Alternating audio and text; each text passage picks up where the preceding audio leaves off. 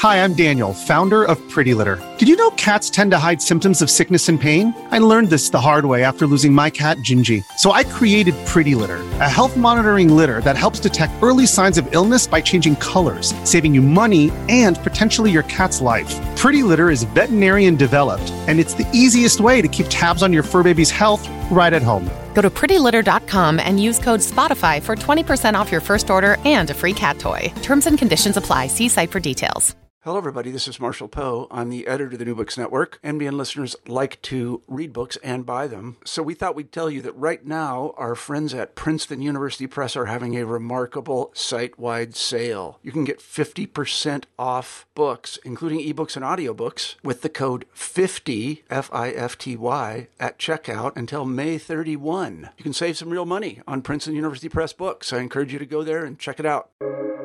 Welcome to the New Books Network. Hi everyone, and welcome back to New Books in Game Studies, a podcast channel on the New Books Network. I'm Rudolf Inderst, the host of the channel.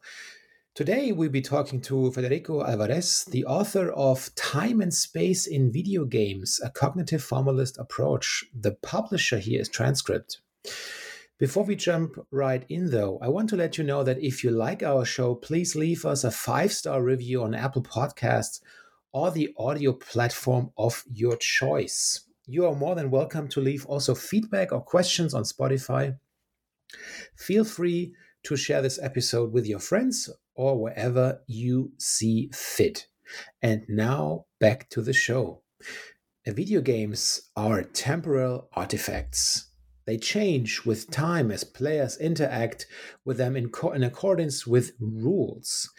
In this study, Federico Alvarez investigates the formal aspects of video games that determine how these changes are produced and sequenced. Theories of time perception drawn from the cognitive science lay the groundwork for an in-depth analysis of these features, making for a comprehensive account of time in this novel or not so novel medium.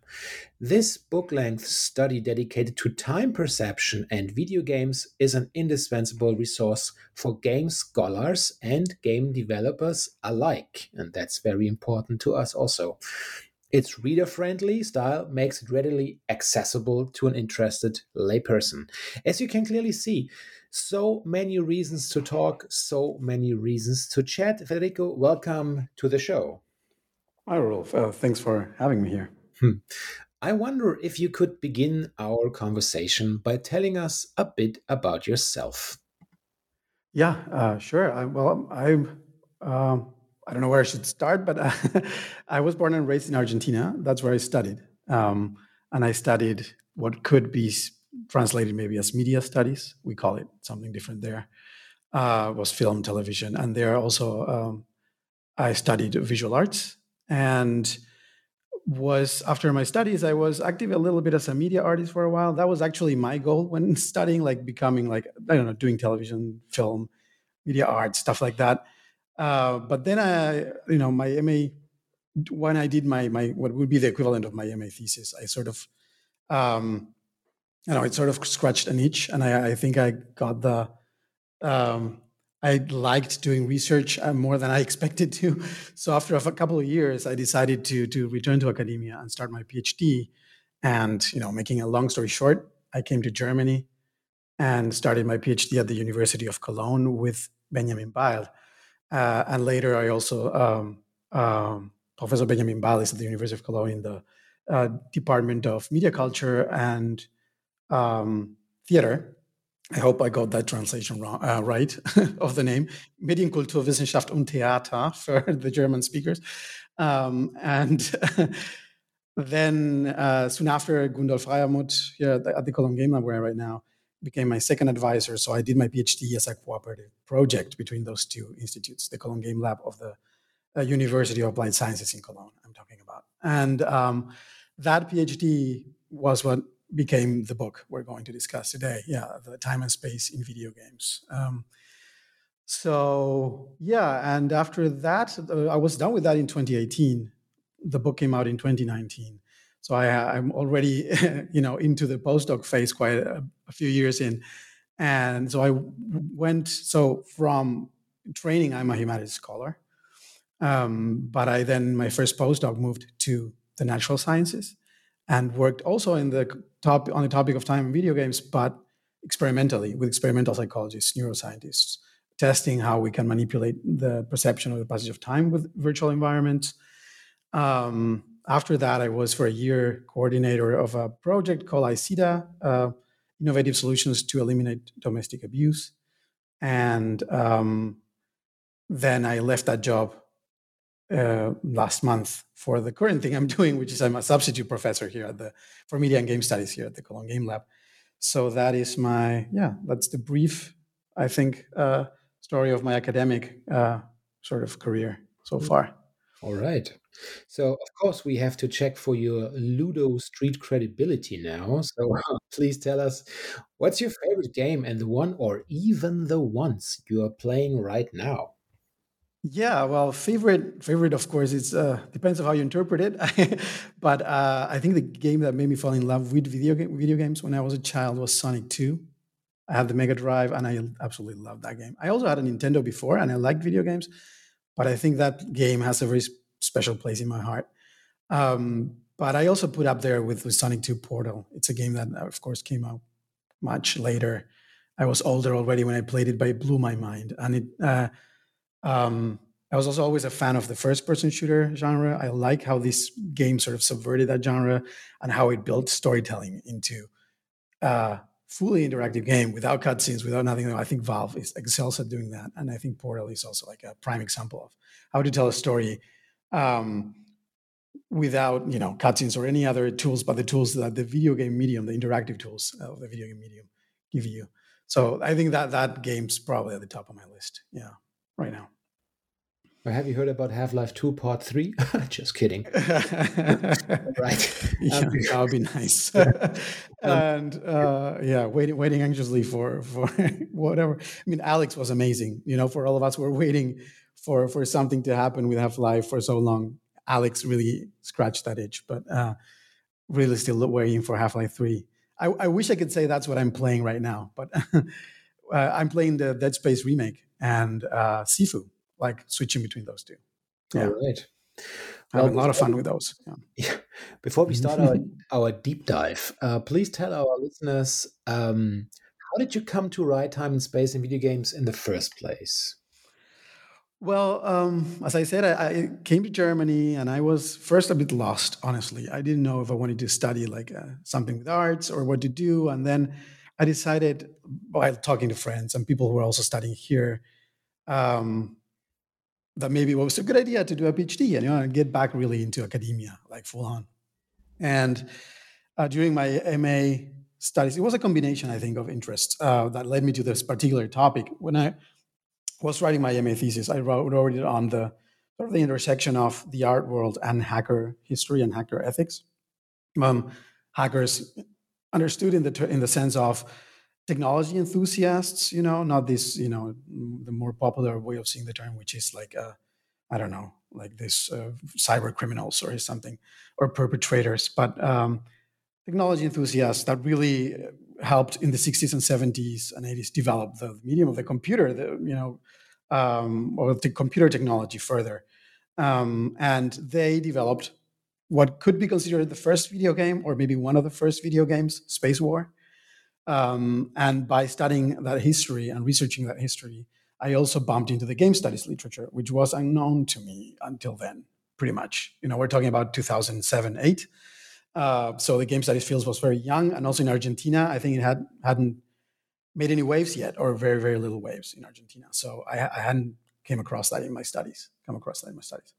So I realized, there's a whole field that studies games. This sounds something like I would be into, So I approached Benjamin Baal, who was just started as a professor, junior professor back then, the Institute for Media Culture and Theater at the University of Cologne, and just said, hey, I would like to do a PhD. How about you are my supervisor? And I had other ideas in mind at the moment.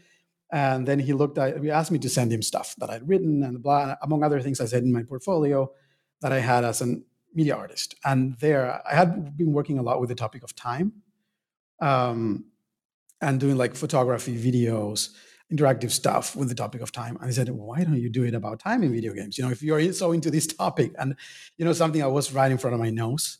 I didn't see it even myself. And of course it clicked right away. And I said, yeah, of course, that's what I have to do. And, also I did like a little bit of preliminary research and sort of realized as well that it was still kind of a gap in the game studies literature. Maybe you could say it still kind of is. I mean, because it's such a vast, big topic that covers so much of what gaming is about. And there aren't many people focused on it. There are people who have dedicated parts of their research to it. And there's a chapter in Yule's book, Half Real, for example, about time and stuff like that. But there aren't many people that were fully dedicated to that. So I thought, well, maybe this is my chance to do what I like and also contribute to the game studies field. So that's also how I came to this topic, basically. Yeah. So could you provide an overview of your book's main thesis then, and how it explores the concepts of time and space in video games from a cognitive formalist perspective? Yeah. The book is mostly an exploratory work, in a way that, there had been a lot of work done, or some work done at least, by game studies scholars on the research of the formal aspects of video games that structure their temporality and stuff like that. And that was a part that I definitely wanted to look into. So that was one of my main research questions, right? What are the formal elements of video games that give rise to their temporality and that structure the temporality? So I did a huge literature review, and then I also I think I expanded the state of the art a little bit with my own observations. So that's one of the things that I explored first. But the other thing is that I think like I wanted to, or I felt like just looking at the formal elements wasn't giving the full picture, right? Games or video games are in the end experiences, and so we as players experience them while playing them, and a central part of our experience is time perception. And so to really understand what these formal aspects are doing while we're playing, I thought, well, I have to bring in the psychology of time, or it could be even phenomenology, philosophy, something about how we perceive time. And I was always fascinated by cognitive science, and that was what was also informing my artistic practice before. So I started doing research on that and exploring what do we know, or what do scientists know about time perception that could inform us about why our video games are like they are, and what do video games do to us while we're playing them. So that was the other research question, right? How can we understand video games through the lens of time perception?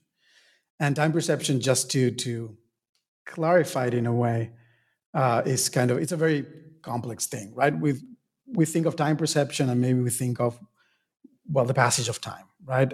Did time pass fast or slowly, or what in our experience? But it's more than that. It's, do we perceive events as simultaneous or in sequence? Do we perceive them happening now, or is it a memory? So is it the past, or is it something that we're predicting that will happen? So is it the future? And we also perceive causation. Causation is what structures also our perception of time. Events happen, but they're a cause or an effect of another event in the way we perceive it. So time perception is so fundamental to our experience that it has to be, that's what was my thinking getting into this, has to be fundamental to our experience of video games in many ways. And space, to clarify it, because the title seems like overly ambitious, perhaps, time and space, two of the biggest topics there are, space is only important as it pertains to time perception, as it is relevant to the perception of time. Because we perceive time through space, and we understand time through spatial metaphors. So for example, we use calendars, right? Calendars are spatial metaphors that organize time spatially. The hourglass is another typical example of how we spatially can represent time. We speak, for example, of time in the ego moving metaphor or the time moving metaphor, which means I'm either moving through this substance we call time, right? For example, the time of the hour time I'm meeting Rudolf for the podcast is coming, right? It's almost up. That's, time moving and approaching me, but also, I'm almost approaching the time of the podcast, I could say, something along those lines. And that's me moving within time. So we switch between these two ways of speaking about time, but they are very spatial. So that's why I wanted to clarify. That's why space made it into the title. That was such a big part of the thesis, not because of space per se, but because time has a very spatial qualities in our perception. So yeah, I hope that answers the question. So this perfectly leads over to my next pair of questions, because I was wondering, how do video games challenge traditional storytelling techniques when it comes to handling time and space? And this could be also, of course, combined with the questions of your specific examples or case studies from your book now.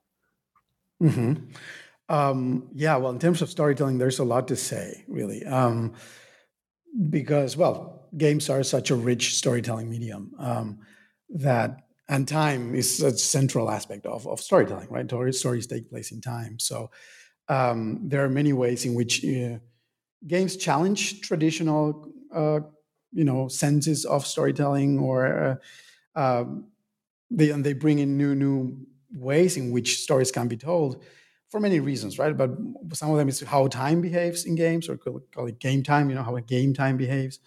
But also but the fact that they're interactive in the sense that, players are inputting commands that are changing and affecting directly the game world, and then the game world reacts to that, and then you have to readjust what you're doing. So you're in this dance with the medium. So it's not like, as you know, of course, watching a film where you're maybe like trying to interpret what's happening and predict what's going to happen next, what a character is going to do, but you're not really influencing what's happening on the screen. In a video game, you're very much influencing what's happening on the screen by pressing buttons, right?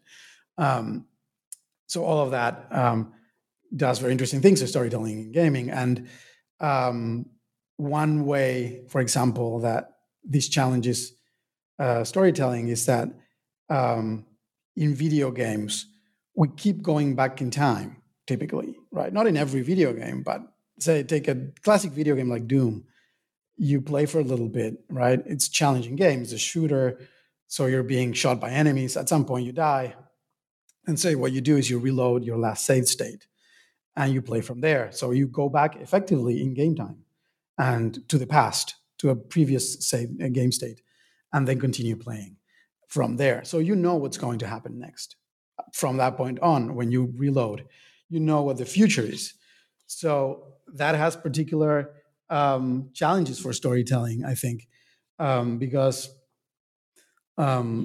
if you want players to really be on the same level with the character they're controlling, then it is advisable to try to avoid this. Not necessarily in all cases, but there are some game designers who have tried to go around this. And for example, David Cage, I think, it's a good example of this with these games, the Quantic Dream developer, where you're not allowed to go back in time in a way, right? Because as long as, with the moment you go back in time, you have knowledge that your character doesn't have.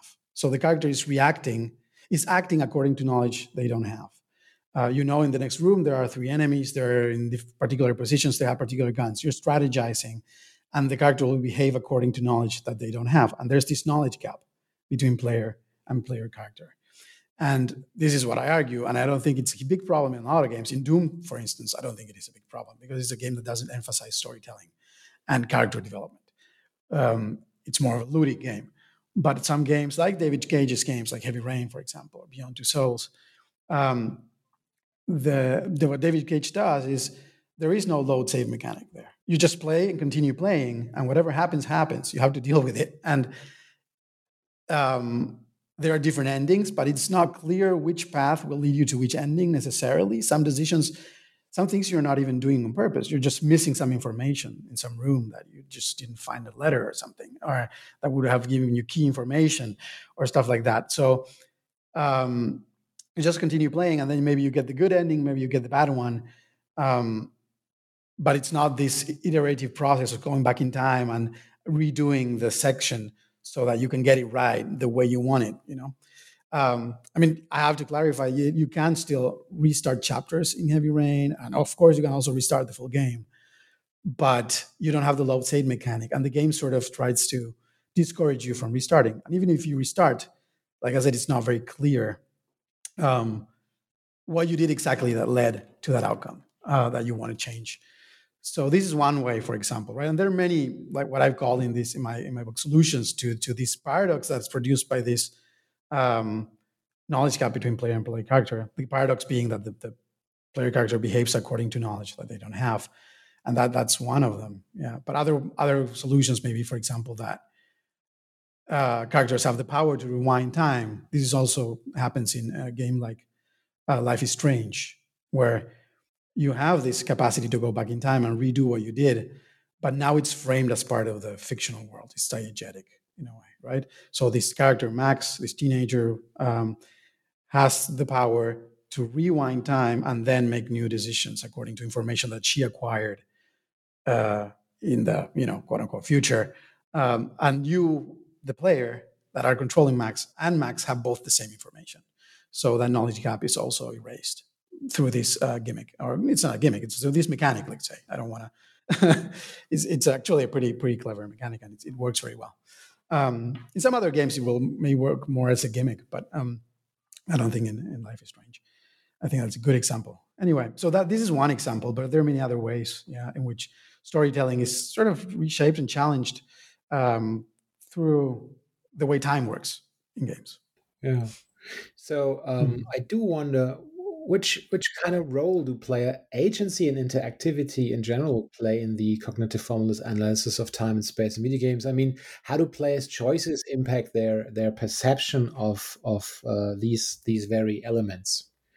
Mm-hmm.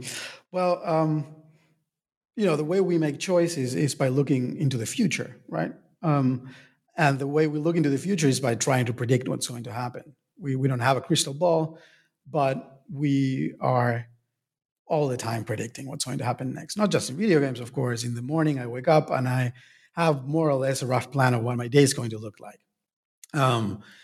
And you can zoom out, you go to your calendar, you have a plan for your week and your month and so on. We're always trying to do this and predict and organize our future in a way to make it more controllable, approachable, and not chaotic.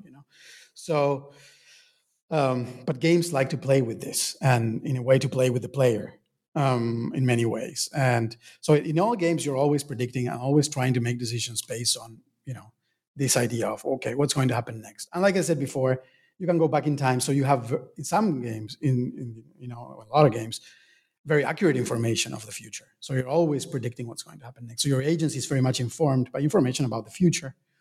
So that's how video games also differ from real life, right?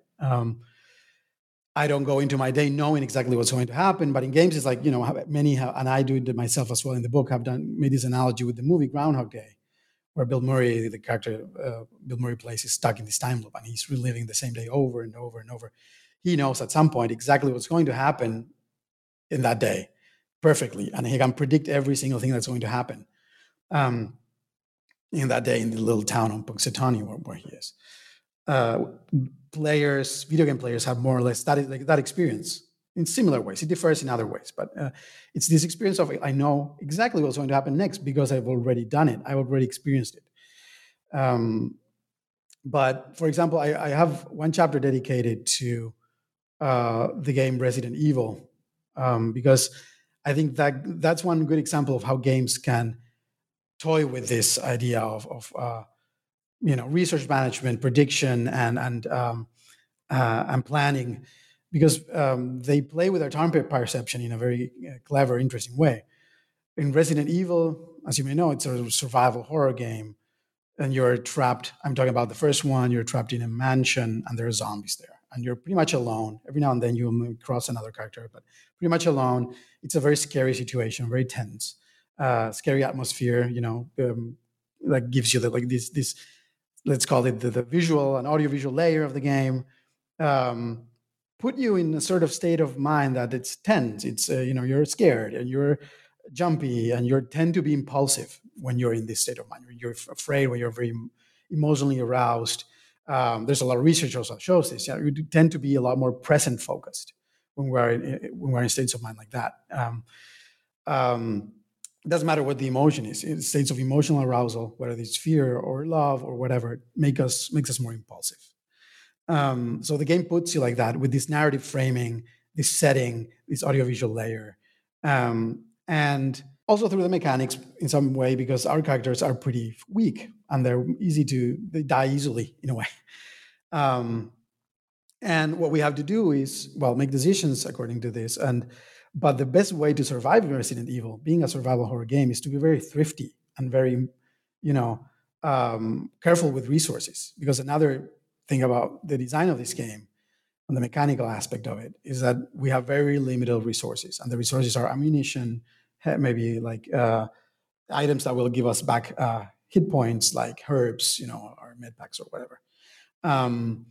And they're very rare to come around. Even the fact that you can save the game is limited, because you need to find ink ribbons to interact with typing machines. So you're always trying to do as much progress as you can between each use of an ink ribbon. But then the more you push it, the more you're risking to lose. That increases tension as well a lot. So there's a tension there between two what you call temporal frames. This very present focused temporal frame that fear puts us in. We're impulsive, we're very present focused. And the future focus, that being thrifty and a good, administering resources requires. Like administrating resources properly requires being future oriented, planning ahead, and controlling what you do right now.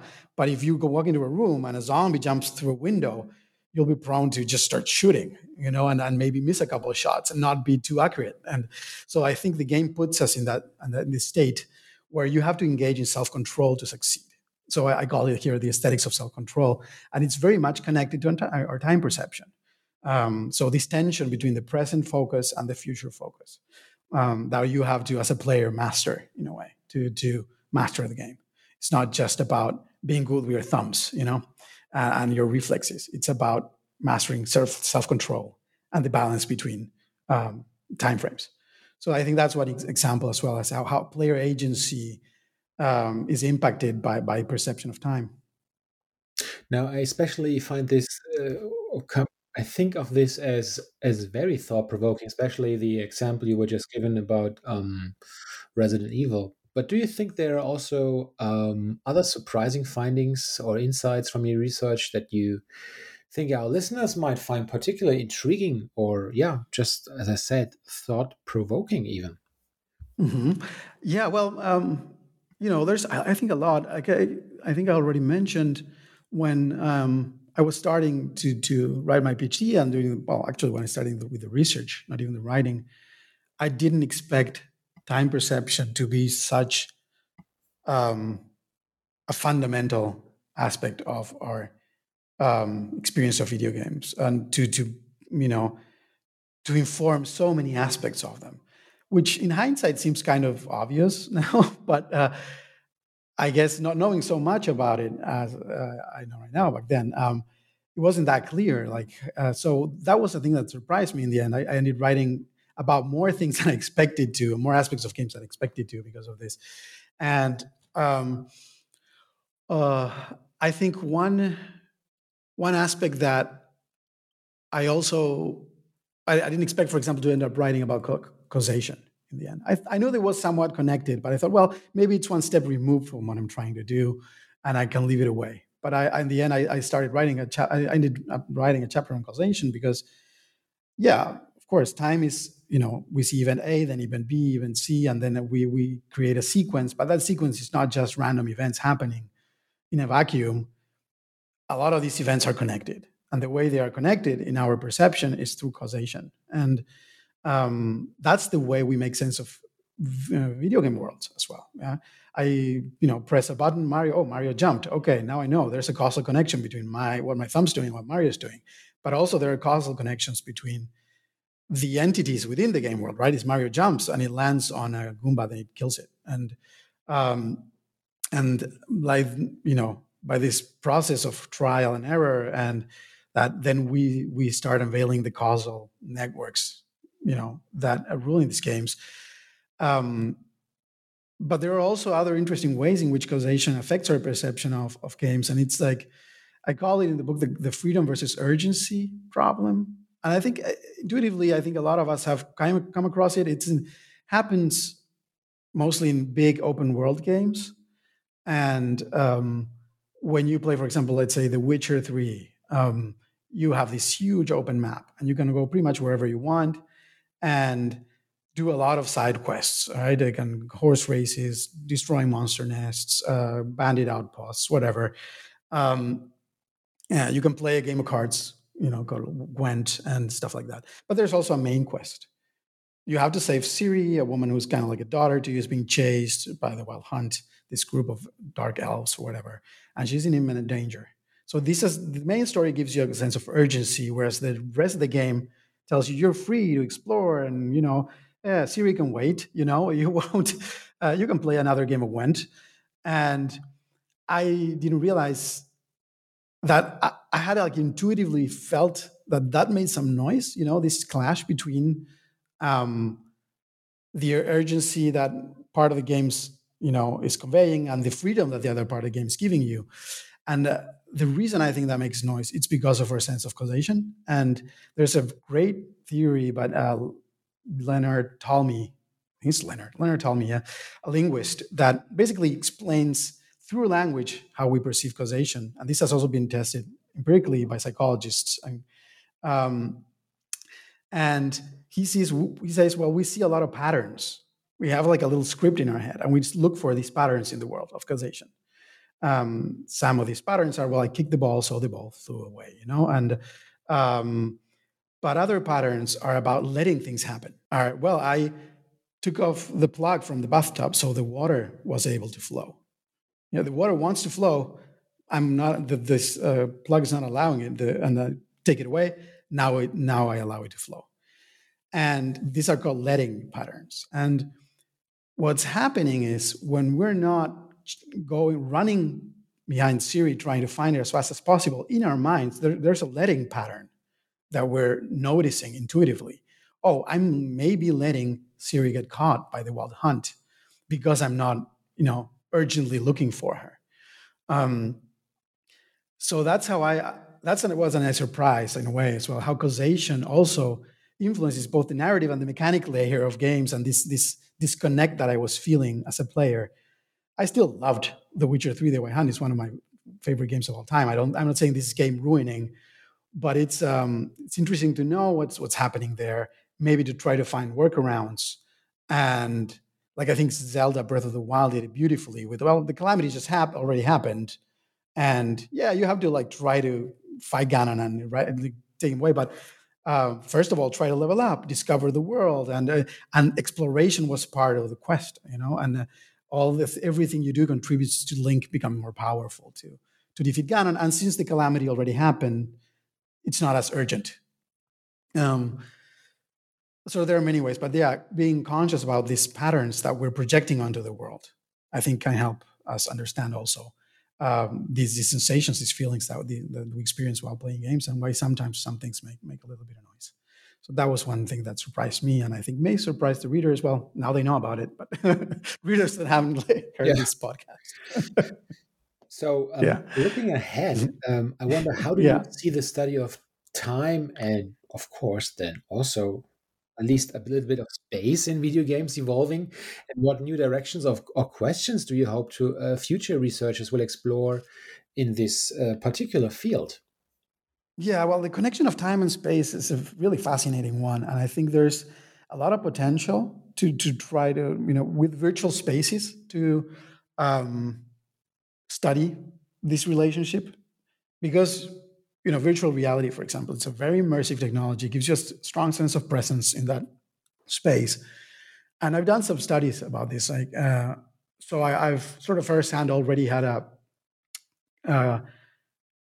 taste of it, and I think it's a great tool to create all sorts of different spaces, compare them, and see how they affect time perception. In a way, I love a quote by a physicist. He's called Julian Barbour. And he said this in the context of a discussion about the physics of time, but I'm completely taking it out of context, because I think it explains beautifully what the brain is doing. And he says that unlike the emperor dressed in nothing, time is nothing dressed in clothes, and I can only describe the clothes.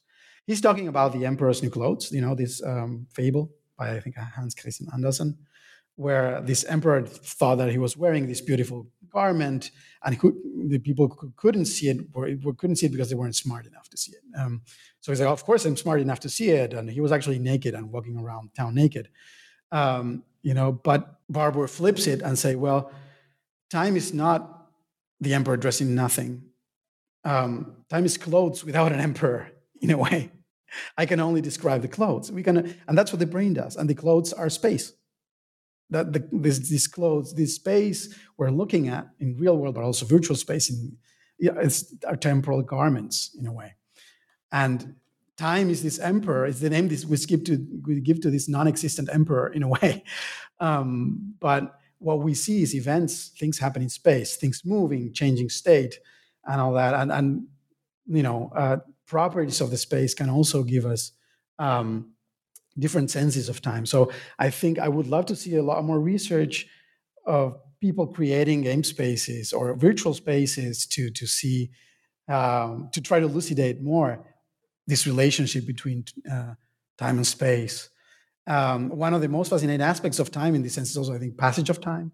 The sense that we have a sort of feeling for it. Is time passing fast or quickly? In games, we get into states of flow, and then time passes really fast, right? But if we're bored, time passes very slowly and it starts dragging. And I think this relationship also between space and events and this feeling of the passage of time is a very interesting area of study. And there's the typical. So as I mentioned, fun, time goes by fast. Boredom, time goes by slowly. There's like a third option there it's in very early stages of research, but there is some research that has shown this empirically, that there is one mental state where time passes by slowly, but we still have a positive feeling. And some have called it this idleness. In German, you could call it, I think, Muße. That's at least the term that some people have used it. Idleness, I don't think it's a great translation for Muße. This is actually idleness the way some German scholars translated Muße.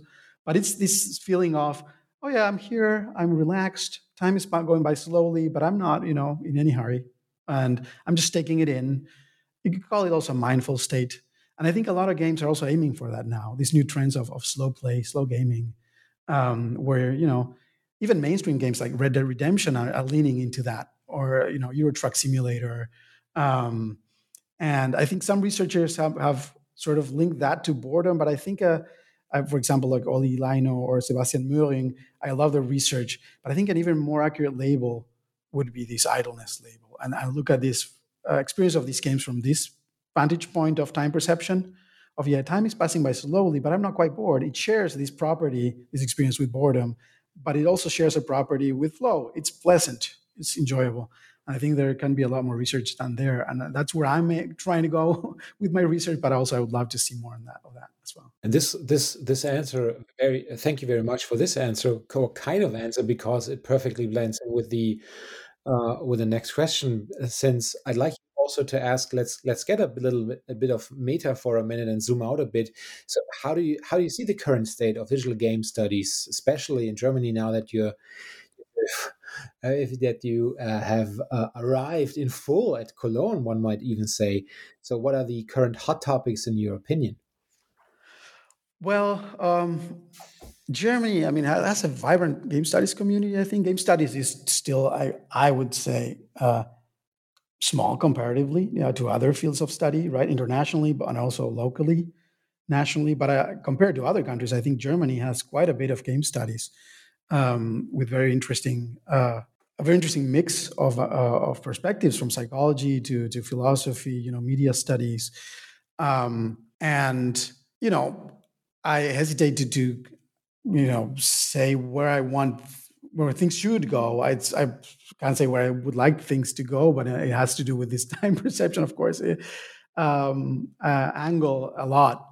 But game studies, I know it's such a young discipline. There's such a lot of work to do that what I can say here is I hope to see just more young scholars in Germany and abroad seeing that, well, this is a vibrant, exciting field of study, and video games are so central to our culture right now, that I hope to see just more young scholars getting into game studies, and from the perspective of their choosing. I would be loved just to see more of this mix of disciplines. And I think game studies was, in a way, emerged as a very interdisciplinary field without a strong domination of particular fields. And I hope it stays this way as well. I think that's fascinating.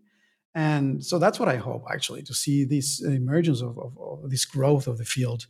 And on a meta level, I would like to see game study programs as well. That would be nice. That's something that's not there yet, I think. I mean, we have maybe, I mean, I'm uninformed and you can correct me, but I think there's a lot of game design with game studies seminars, or media studies with game studies seminars, but a game studies degree per se, that would be a nice thing to see,